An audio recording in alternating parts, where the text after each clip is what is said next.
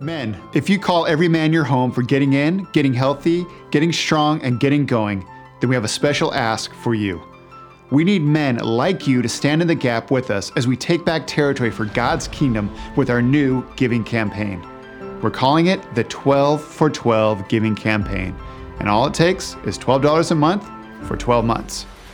Now, your commitment and donation will help us reach our 20-city goal with our Dangerous Good Conference in 2021. And we can't do this without your support. Now, if you haven't noticed, every man is on the move, and we've been able to build an army of strong men that are choosing Jesus over the world. You know why? That's because of people like you that help our ministry thrive, especially in these difficult times.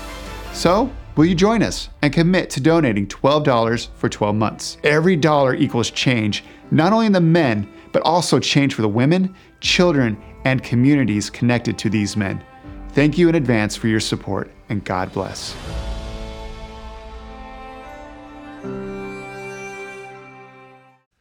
Welcome to the Men's Global Live Stream. If you have a Bible, I want you to hold two spots, one in 2 Corinthians chapter 5 and the other in Galatians 2. 2 Corinthians 5, Galatians 2. For those of you who are joining us for the first time, we're in a series called The Inner Man. And what we're saying is really simple, that every man watching today, every man that you see today as you go through your day, every man you know is hardwired by God to secure significance, worth, acceptance. All right? Every man that I know wants to be seen. He wants to be known. He wants to be appreciated. God has wired us to sense and experience that as men. Now, that quest for significance and worth and acceptance, that search that every man is on, that can be expressed in healthy ways or unhealthy ways to get the need met. That quest, that search is at the center of spiritual warfare because identity and the energy that goes with adopting an identity that we perceive gives us that significance and worth, all right? That can be from God or that can be from the devil. You see, you can discover in this journey for significance on the inside God's truest truths about you, about his plan. You can align with your Creator, you can align with God, and it can bring life to you. Or if the other forces out there are winning this journey that you're on, you can be duped by the devil's dysfunctional and cultural lies. And when you get duped into chasing significance and worth out in culture, you are tracking with the devil's dysfunctional plan. And that always leads not to closeness with God, but actually distance from God. And it doesn't lead to life. It leads to death. It leads to spiritual death. It leads to relational death. It could lead sometimes, many times, to physical death because, as Jesus called him, he's a liar and the father of lies and a murderer. So his lies about your significance and worth and his synthetic path to significance will lead to death. God's path involves your perception about yourself coming from knowing that you're already fully loved, fully accepted, and fully identified with him in Christ. The devil's path involves your self-perception, all right, coming from performing. So there's a dichotomy there. I already know I'm loved by God, the most important thing. I'm accepted by God, and I'm fully identified with his love through Christ, all right? And that's permanent, all right? But then the devil's path, which comes from chasing love, chasing significance, chasing worth, and the summit never happens. You think you're going to get there, then it moves. You think you're going to get there, and it moves. And then what happens there is that I got to keep performing. All right? Now, God's path produces a deep maturity, all right? Because you're at peace, you have rest, you can learn. The devil's path out there in culture, when it comes to significance and worth, produces immaturity. Why? Because that path gets you focused on yourself. You're restless, you're focused on yourself, you're chasing worth and significance, which means that you're naturally self-absorbed. And here is the inner consequence of these two different paths that I've just laid out. All right? One path leads to permanent peace. Right? You know what the other path leads to? Permanent anxiety and restlessness. Why? Because significance and worth is elusive. So there's the context for this series. And so we're really diving in to how your inner man works. We're getting God's mind on how your inner man works, how your inner man is impacted, how your inner man is motivated. And that's what we're going to do at the top here. If you have your notes, you're going to want to pull those out right now. And if you don't have them, just know that you can download them. There's a download button right there on the Everyman site under this session. And then what we do is we get God's mind, sort of how does God think about our inner person and what impacts us and what motivates us. And then we kind of come up with a core theme, and then we'll dive deeper into sort of the inner journey with Christ. So we're going to start today in 2 Corinthians chapter 5. I told you to hold a spot there. And we're going to look just sort of in a general way of what is the game changer for you on the inside? What has the power to take over all your energy, take over all of your purpose, lead to a mature expression of masculinity starting from the inside? So let's look at 2 Corinthians chapter 5, verses 14 and 15, and we'll see what the Bible says. It says this: Christ's love controls us. Since we believe that Christ died for all, we also believe that we have all died to our old life. He died for everyone, so that those who receive his new life will no longer live for themselves. Instead, they will live for Christ, who died and was raised for them. Just as a general headline before we deeply unpack it, here's what you need to know about Christ's sacrifice.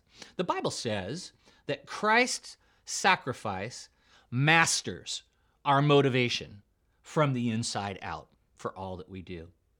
The Bible says Christ's love, listen, controls us. How? From the inside out. Now, Jesus expressed this in a couple of different places. Right on your notes, in John chapter 10, verse 11, Jesus says this: I am the good shepherd. The good shepherd sacrifices his life for the sheep. So you have shepherd and sheep. You have a close connection between shepherd and sheep. Christ's sacrifice bonds us to Christ the Savior. Christ the shepherd, Christ's sacrifice bonds us to Christ the Savior. So it's just this picture of internal relational closeness, okay? Talks about Christ's sacrifice and its bonding power and takeover power on the inside of a man. In Galatians chapter 2, verse 20, the Apostle Paul just talking about the effect of Christ's sacrifice upon him and how he now lives his life. He says this: I have been crucified with Christ. My ego is no longer central. It is no longer important that I appear righteous before you or have your good opinion, and I'm no longer driven to impress God. Christ lives in me.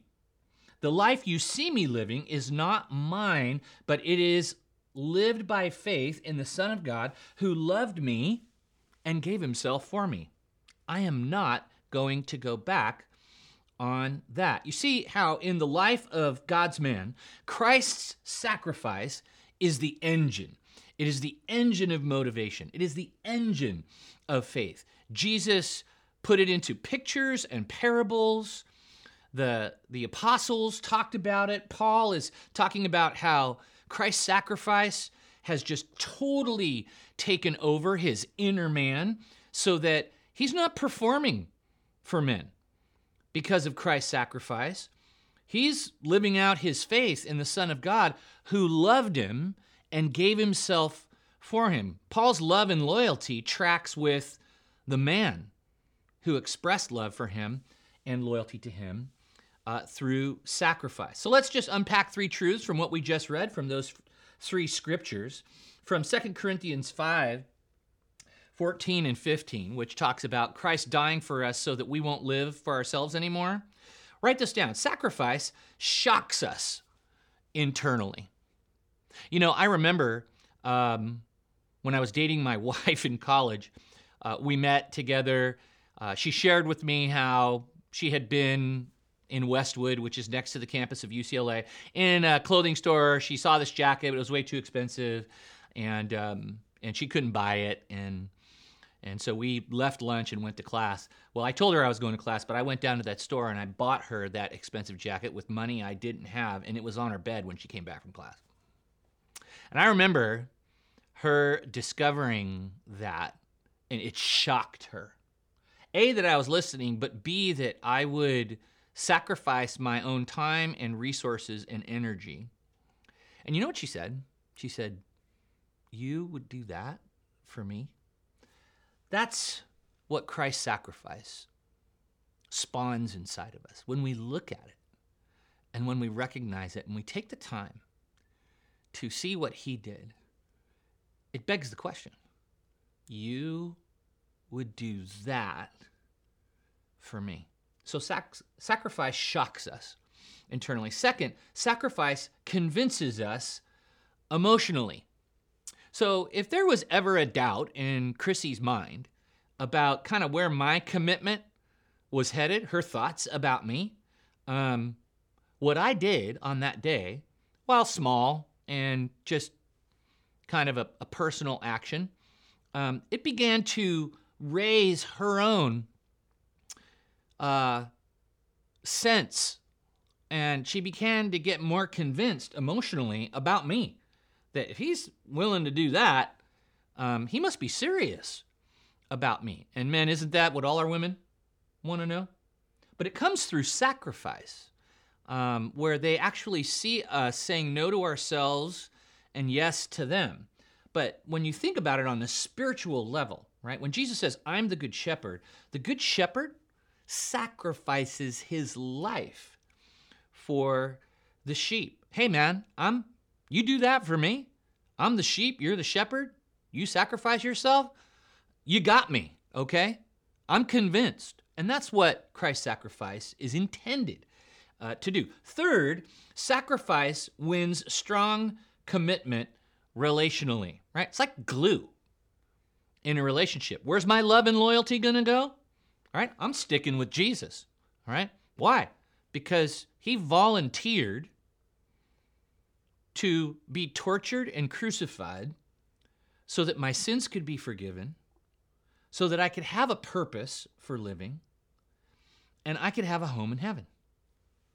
I'm sticking with him. And that's sort of the core part of how God's man thinks and operates in the inner man. We had the game changed when we came in contact with this man who sacrificed himself, shocked us, it convinced us emotionally of God's commitment to us, and man, it won our relational commitment. So here's your inner man fact, write this down. Sacrifice secures my complete trust and confidence, right? If I'm convinced and I'm committed, right, that means I'm confident, right?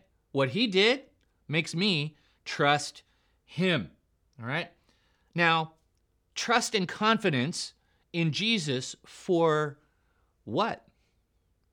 Well, trust and confidence when he points us in a certain direction, when he gives us a command.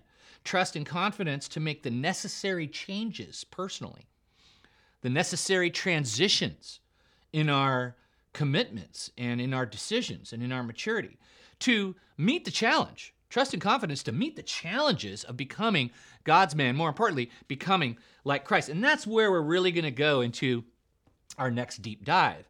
In part one, what I wanted to do is just to get you oriented to how God is evaluating you on an inward level, in that dimension, not on your outward image level or in your performance or in your activities. He's evaluating your inner man, and your inner man is what we need to work on. In part two, we talked about sort of preparing to do the work on the inner man. We got to clean out our inner man. We all have spiritual blind spots, but we can get clean on the inside from those blind spots by exposing the lies we believe, right? Expressing sorrow for the behaviors that those lies produced in our life, renewing our commitment to truth, and repenting through action. And so now in part three, we're kind of coming to that place. It's like, all right, I'm ready. I'm in the ready position. Where do we go now? Well, now we got to accept the inner challenge. And what inner challenge is that? It's your inner man, listen, defeating your inner boy. And I know you know what I'm talking about. There's that side of you that needs to grow up. I have one. I hope you do. And I want to grow into the man. And the way we do that is by becoming mature in God's love. So that's what we're going to do. We're going to talk about your inner man defeating your inner boy, what the Bible says about that, and what the key to it is. And the first key is we have to understand that maturity in God's love is a battle of ways. Write that down. Maturity in God's love, because that's what changes us from the inside out and calls us to maturity. Maturity in God's love is a battle of ways, all right? On your notes, it has a verse from 1 Corinthians 13:11, and this verse is going to kick us off on this journey into maturity. It says this: "When I was a child, I talked like a child, I thought like a child, I reasoned like a child. When I became a man, I put the ways of childhood behind me." So the Bible says that a relationship with God, once begun, turns into an exchange of ways, all right? A way of being, a way of believing, and a way of behaving. It's this process of you growing mature on the inside. Now, just to give you a little bit of context, I watched a YouTube video called Toddler Tantrum After Missed Putt. And so you can imagine a toddler on a regulation green with his dad. They're probably out there, in the twilight time. And this kid is lining up a 1-foot putt. Here's the cup. And as you imagine, he's like standing here and he's got his oversized, club and his little ball. He fully expects to sink this putt, A, because it's a gimme putt, and B, he's a toddler. It's all supposed to work out for him. So there's his expectation, but then here's what happens. The ball starts heading toward the cup, and it lips out, and then you just watch this process go on, this dismay. It's this brain, body, in neuroscience, they call it a stress response, and that's where your amygdala sends a distress signal to your sympathetic nervous system and your hypothalamus, and that activates your adrenal glands, which pump epinephrine into your body, and this is all happening in a toddler in 1.5 seconds. And what follows is a sustained physical and emotional reaction that is better known to all of us as a temper tantrum. Now, this kid's temper tantrum was so good, he got 4 million views in 24 hours. I mean, he jumped up and down. He flopped on the ground. He moved his hand. He screamed. He made his body rigid. And it's really, it's cute. You would expect that. They don't call them the terrible twos for nothing. But, we all kind of think, he's going to grow up out of that. He's going to grow up out of that emotionally on the inside. He's going to grow out of it. He's going to become a man, right? The world hopes so, right? The world hopes that he doesn't bring that kind of inner maturity to his adult life. And what we're saying here, when we talk about maturity and God's love being a battle of ways, how we talk, how we think, how we reason, and putting the ways of childhood behind us, we all know that when you have man-size outsides, in other words, you're older physically, you have more responsibilities professionally or relationally, your man-size outsides with boy-side insides is a recipe for disaster. In other words, you won't have the character to meet the demands of your man-size realities, whether that's a relationship with a woman, whether that's job pressure and job responsibility, whether that's your commitment to your family and to your kids and so forth. You gotta be grown up on the inside to match your outside. So that's the first thing we have to recognize, is that maturity in God's love is a battle of ways. Secondly, we gotta recognize that maturity in God's love requires living in God's acceptance. Now see, remember in the introduction to today's session, I talked about how you can secure real peace and worth and acceptance from God, which is permanent, and that permanent acceptance gives you rest. And you can live in God's acceptance and love and live out of God's acceptance and love, and you can maintain peace or not, right? And look at what it says here in the Bible in Romans chapter 8, verses 30 and 31 about living in God's acceptance. It says this: having chosen them, right, God choosing us, he called them to come to him, and having called them, listen, he gave them right standing with himself. And having given them right standing, he gave them glory. Hello. What shall we say about such wonderful things as these? If God is for us, who can ever be against us? Boy, there is a picture of right standing with God, full acceptance by God, God giving us his glory, all right? That ends the search for significance when God himself gives you his glory and you're in a right standing with the maker of heaven and earth. And Paul says, what can we say about such wonderful things? All right? Being accepted by God is a wonderful, wonderful thing. In fact, let's say that together. Being accepted by God is a wonderful thing. Is a wonderful thing, right? If God's for you, who can be against you? Man, that is the acceptance that we all want. You see, when God accepts you, you can stop living for man's acceptance and being significant before men, and you can start living in and out of ultimate, permanent acceptance. Man's acceptance is not permanent. It's fleeting, right? After a while, people stop clapping. All right. After a while, people stop loving you. Why? Because they're self-absorbed and they're searching for the scarce significance and acceptance out there too, if they don't know God's acceptance. But hey, man of God, if you have God's acceptance, that's the most wonderful thing in the whole wide world. You can stop chasing it. The Bible says in Romans 8, you got right standing with God, and he's given you his glory. You can't get any better than that, all right? You have a right standing with God and you have his glory. So the spiritual battle then is to see that, internalize that, recognize that, and stop getting ripped off by worldly stuff and worldly acceptance. And acceptance by other men, it's fleeting. It might come for a little bit, but it's always going to go away. And choose the glory of God that he has given you through relationship with Christ.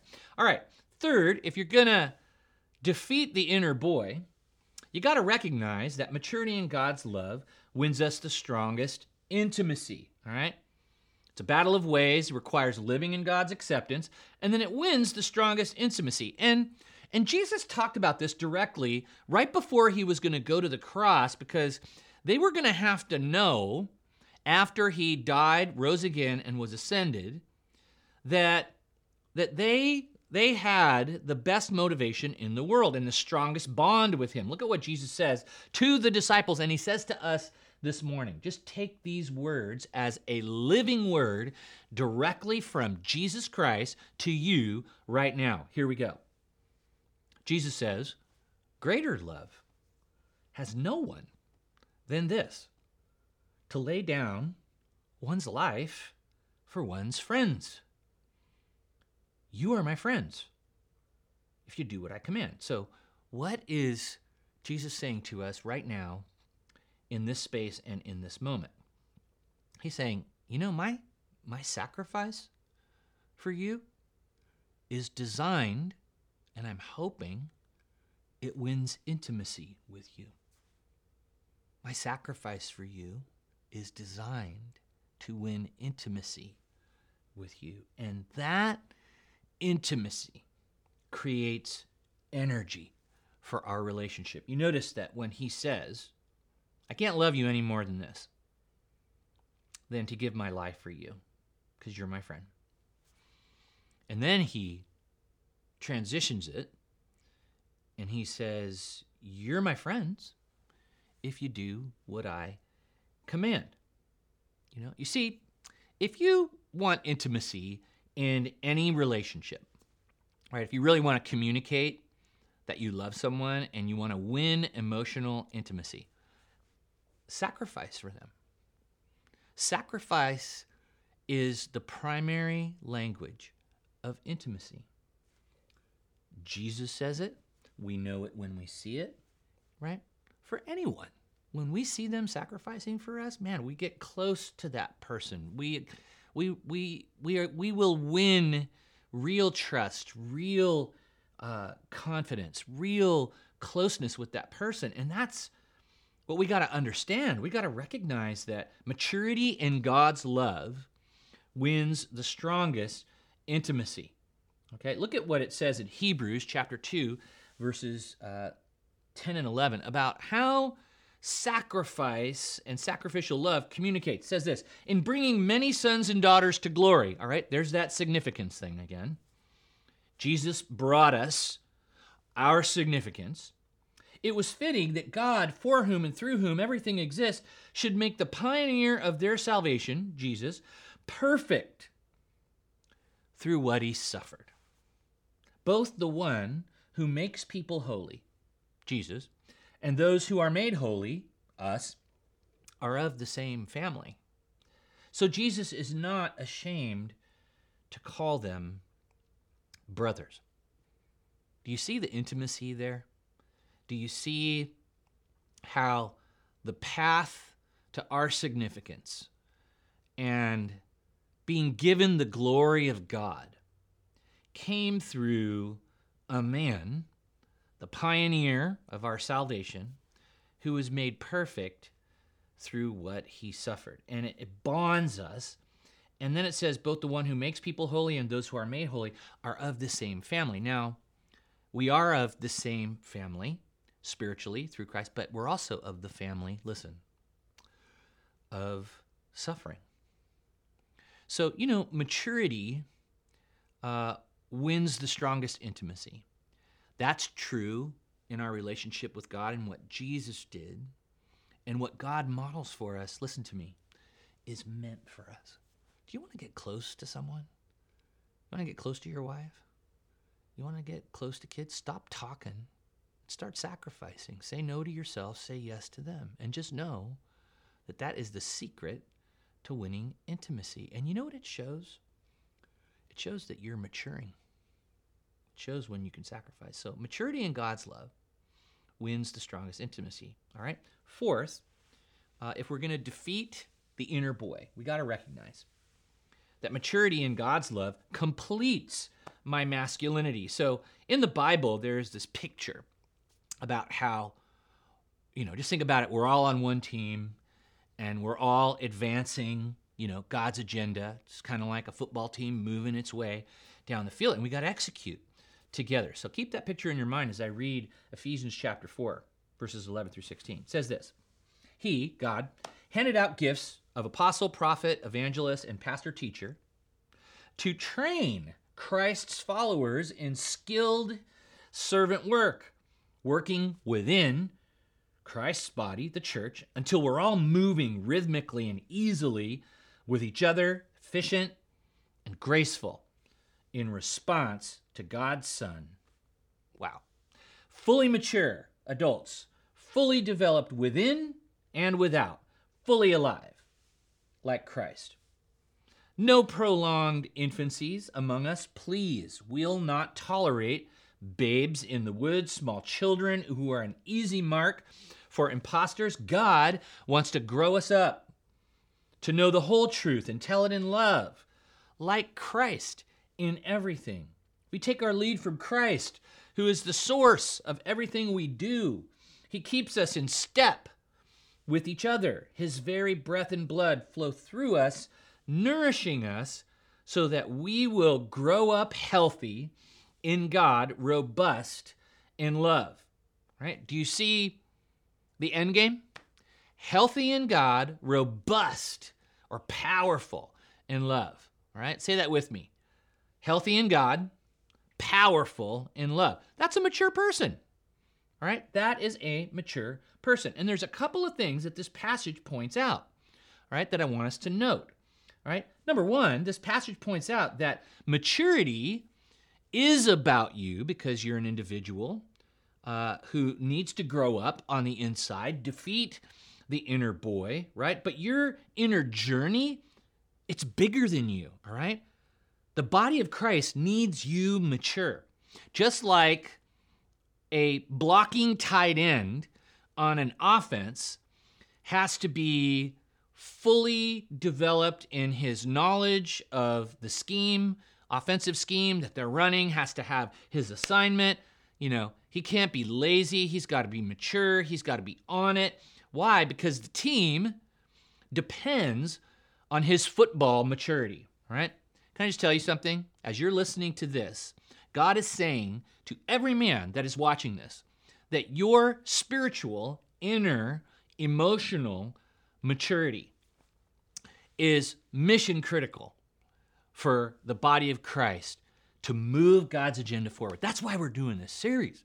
So your inner journey, your inner maturity, the things that you have to change and on the inside and the ways you need to grow up, that's about you, but it's way bigger than you because there's a team that you're on. It's called the church, the body of Christ, and that team needs your spiritual and kingdom maturity to go up so that we can execute God's agenda here on earth. Man, that is a huge, huge truth God wants to say to us this morning. And that puts into context your inner journey and your inner maturity. It's way, way bigger than you. The second thing is that there's no such thing as one-dimensional Christianity. You notice in the passage, it talks about you want to be fully alive in Christ, you got to be fully developed within, and you have to be fully developed without. Here's the problem. Most Christian men are like icebergs. You only see the tip. So you see their image, you might hear some words, you might see them at church, but their private inner maturity, you don't see, all right? And so if there's a disconnect between their outward image and their inner immaturity, you're not, he's not fully alive in Christ. You want to be fully alive in Christ? You got to be fully developed on the inside and leave the ways of childhood behind, grow up and become like Christ on the inner man, and have full development on the outside. All right, I love this passage. So we got to recognize that maturity in God's love, man, that completes my masculinity, inside and outside. All right, let's look at the fifth thing we have to recognize. All right, inner man, again, inner man defeating inner boy. We got to recognize that maturity in God's love helps me embrace adversity. Remember my little toddler temper tantrum after Miss Putt story?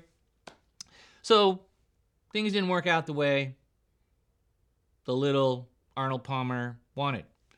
And, in life, Jesus promised that things aren't going to work out your way the way you want it. In fact, he says that life is like a bowling alley We set up all the pins. It's all perfectly organized, and we expect for them to stay that way. And then life is the metaphorical bowling ball, which just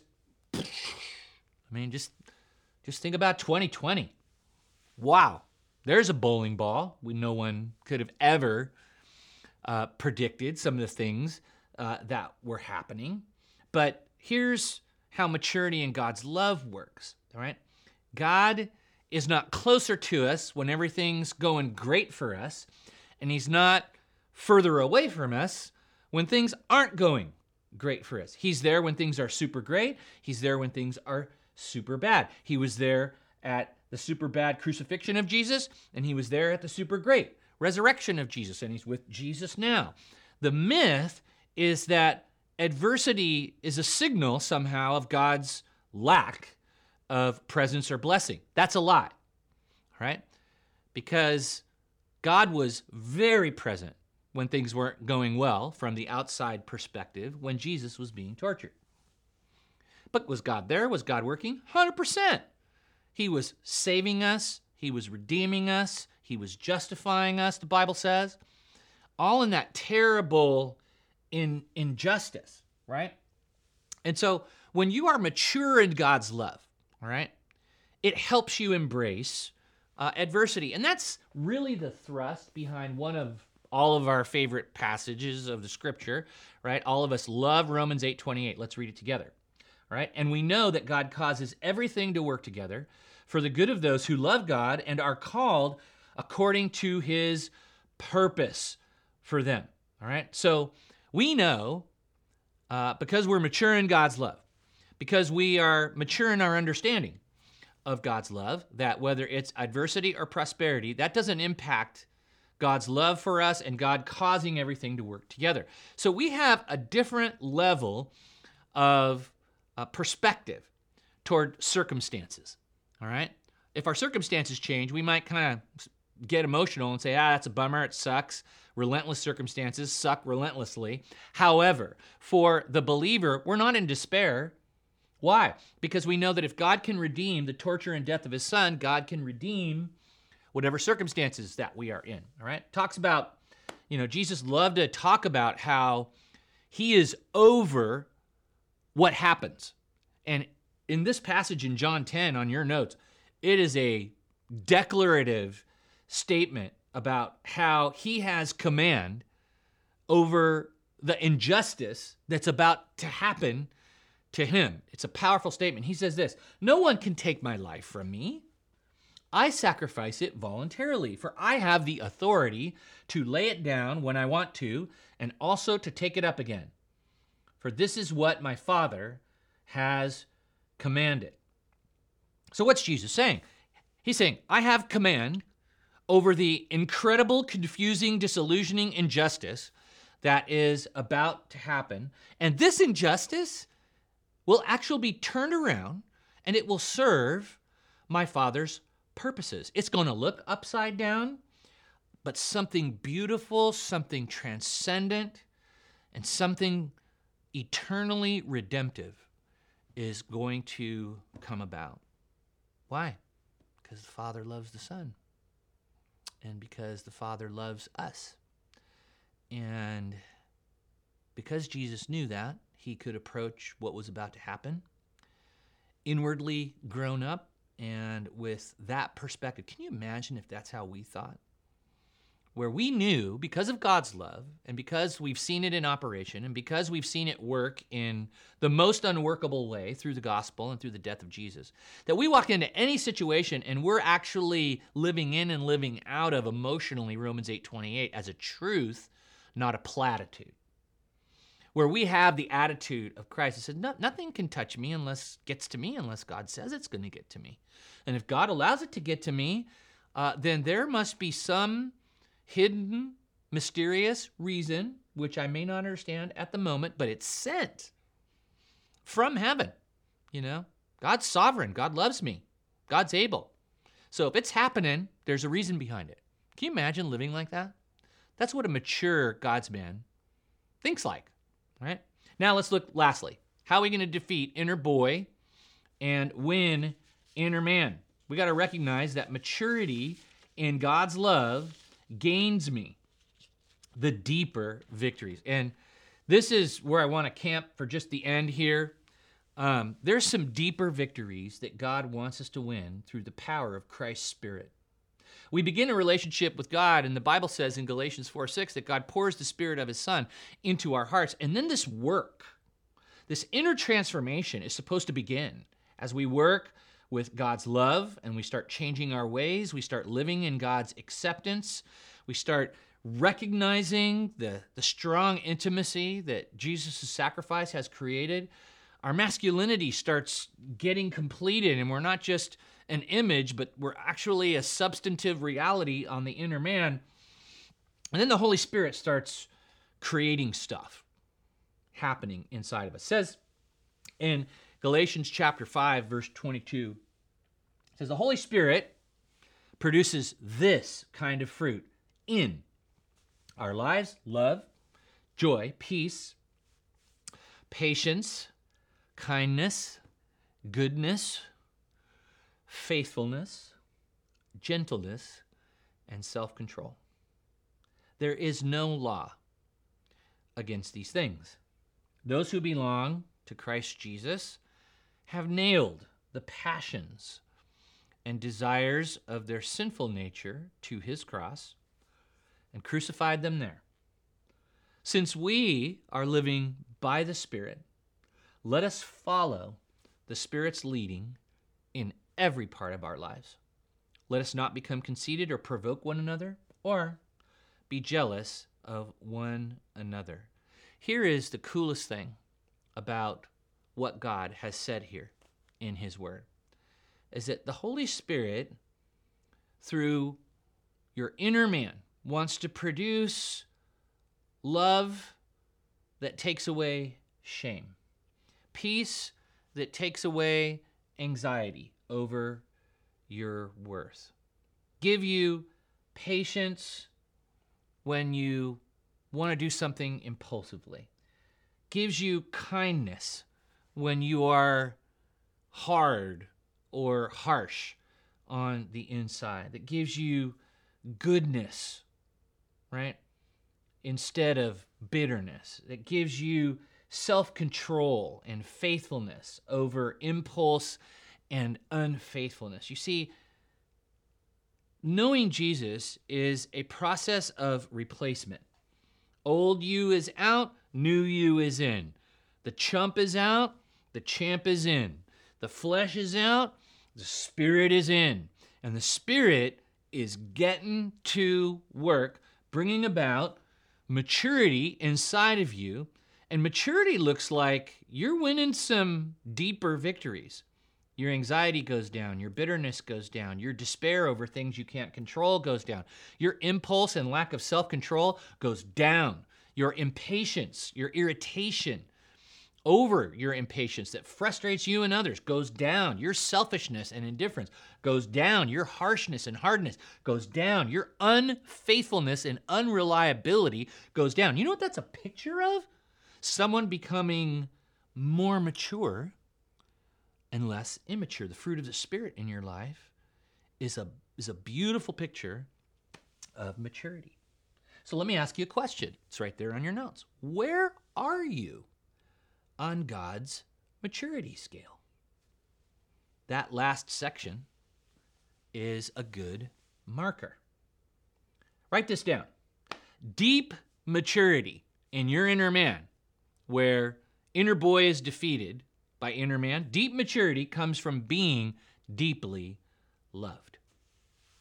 And that's the point we are pounding home. Part 1, part 2, and now in part 3. You want to be mature? You got to stop searching for significance and worth and acceptance and love out there in the devil's dysfunctional, cultural masculinity version. And you need to discover the deep, pervasive, inwardly game-changing love of Jesus. And you know that you have one and you lack the other when you're experiencing either peace or anxiety. If I'm experiencing anxiety all the time and I'm restless all the time and I never feel quite good enough or like I've arrived, that's a good sign that you're in the devil's dysfunctional cultural path of significance and worth. On the other hand, if you experience a lot of peace in your life and the fight is over as far as you chasing acceptance out here in the world and you have rest, that's a good sign you're in God's path. But deep maturity comes from being deeply loved. Look what it says in Romans 12, verses 9 and 10 about the man who is deeply loved. Love from the center of who you are. Where from? The center of who you are. And don't fake it. Run for dear life from evil. Hold on for dear life to good. Be good friends who love deeply. Practice playing second fiddle. Wow, what a picture, right? I can love deeply because I'm deeply loved. I can rest in the storm because I'm deeply loved. I can say no to myself and say yes to others because I'm okay. I'm deeply loved. I'm not chasing anymore. I can serve others meaningfully. I can play second fiddle. I don't have to be first anymore. I don't have to compete with you for attention or visibility or resources because I know God and He loves me. And that's changed me from the inside out. What it says here from 2 Corinthians. Last verse on your notes says, be on the alert, stand firm in the faith, act like men, be strong. All that you do must be done in love. Wow, there's a picture of a guy who is aware, secure, and mature. All right, a man, all right? Say those three words with me. Aware, secure, and mature. He's aware of God's love. He's secure in God's love. He's mature in God's love, right? He's standing firm. He's acting like a man. What does that mean? It means that he can say no to himself and say yes to showing love, right, for God and others with increasing frequency. Circle, act like men, all that you do, love, right? That's a real man. A real man can say no to himself, say yes to others. Why? Because he's aware, secure, and mature in his own significance and acceptance and love by God. Wow. You know what the world needs? More men like that. All right, who can say no to themselves and say yes to loving God and other people because they have peace on the inside, because they have the love of God operating on the inside, and because they have the love of God operating on the inside, they're becoming mature in that love. They embrace in adversity. They're getting healed and winning deep victories. Their masculinity is being completed. They have the strongest intimacy with Christ possible, that strong connection, and they are living in God's acceptance and out of God's acceptance. And that is my prayer for every single one of you who are with us right now on this global live stream. In fact, God wants me to pray a prayer of blessing over you and of inner transformation on you. So if you're ready to receive that, I want you to bow your heads. You might even want to get into a posture where your hands are up like this, just as a physical sign of your inner man who's ready to receive from God right now. So let's just make this prayer a collective one for ourselves. And just in your heart, or maybe even out loud, wherever you are. Some of you are in coffee shops. Some of you are on a run. You might need to stop. Some of you are on a walk. You might need to stop. And you just need to say this to God. God, I see and recognize the love of Christ and how you love me. I see and recognize your sacrifice for me. It's shocking to me on the inside that you would do that you would go through that you would experience that for me. And I want you to know in this moment, right where I'm standing or sitting, that your sacrifice has convinced me of your love. Your sacrifice has committed me to your purposes. And Lord, more than anything, I want your sacrifice and your love to control me in every dimension of my life. Help me defeat the inner boy. Help me win the battle of ways. Help me win the battle for identity in Christ. That would fully define who I am in every dimension of my life. Lord, complete me as a man. Lord, help me win intimacy with you because of your sacrifice and with others as I sacrifice for them. Help me to win a full maturity. Help me live in and live out of your love because I want those deep victories. And some of you right now, you're recognizing and sensing the presence of the Holy Spirit. And shame is leaving you right now, and it's being replaced by love. There are some of you are living anxiously. Some of you have panic attacks. Some of you take medicine. All right? And God's slowly beginning to work right now from your head right through your heart and in your chest and in your lungs. And that anxiety that you feel inside, his love is replacing that with peace.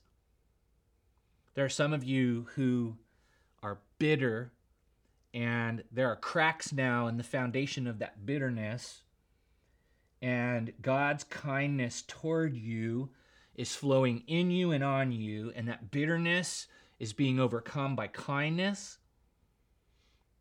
There are some of you who are depressed and in despair because some things have happened to you that you can't control. You didn't ask for them, but God is saying to you that he loves you. He is in these things, and there's a new chapter on the other side of these things, and you can rest and believe that. Start believing that. Start believing Christ. Start believing in God's purpose in the middle of everything. God has a next chapter for you. And there are some of you where you have been unfaithful. Some men listening to me right now have been unfaithful in their minds to their wives. You've not been trustworthy. There is doubt in a relationship. God, through his Spirit, has gotten a hold of you on the inside right now. And you now are going to act with discipline and self-control and power. Because you don't need that cheap stuff. Because you are deeply loved and you're going to become deeply mature. God, help us to be on the alert. Help us to stand firm in our faith today. Help us to act like men. And help us that in all that we do, that it would be characterized by love. Love for you and love for others. In Jesus' name I pray. And God's men said, amen. God is doing a powerful work right now in the hearts and lives of many men. And God wants to do a powerful work in you. That's why we're here. Tell your friends. Get them into this global live stream, a global movement of men who are transformed on the inside out and that are empowered by the Holy Spirit of God is breaking out all over the world. And so we need to collect ourselves on a weekly basis here, talk to one another, get into God's word, and encourage each other.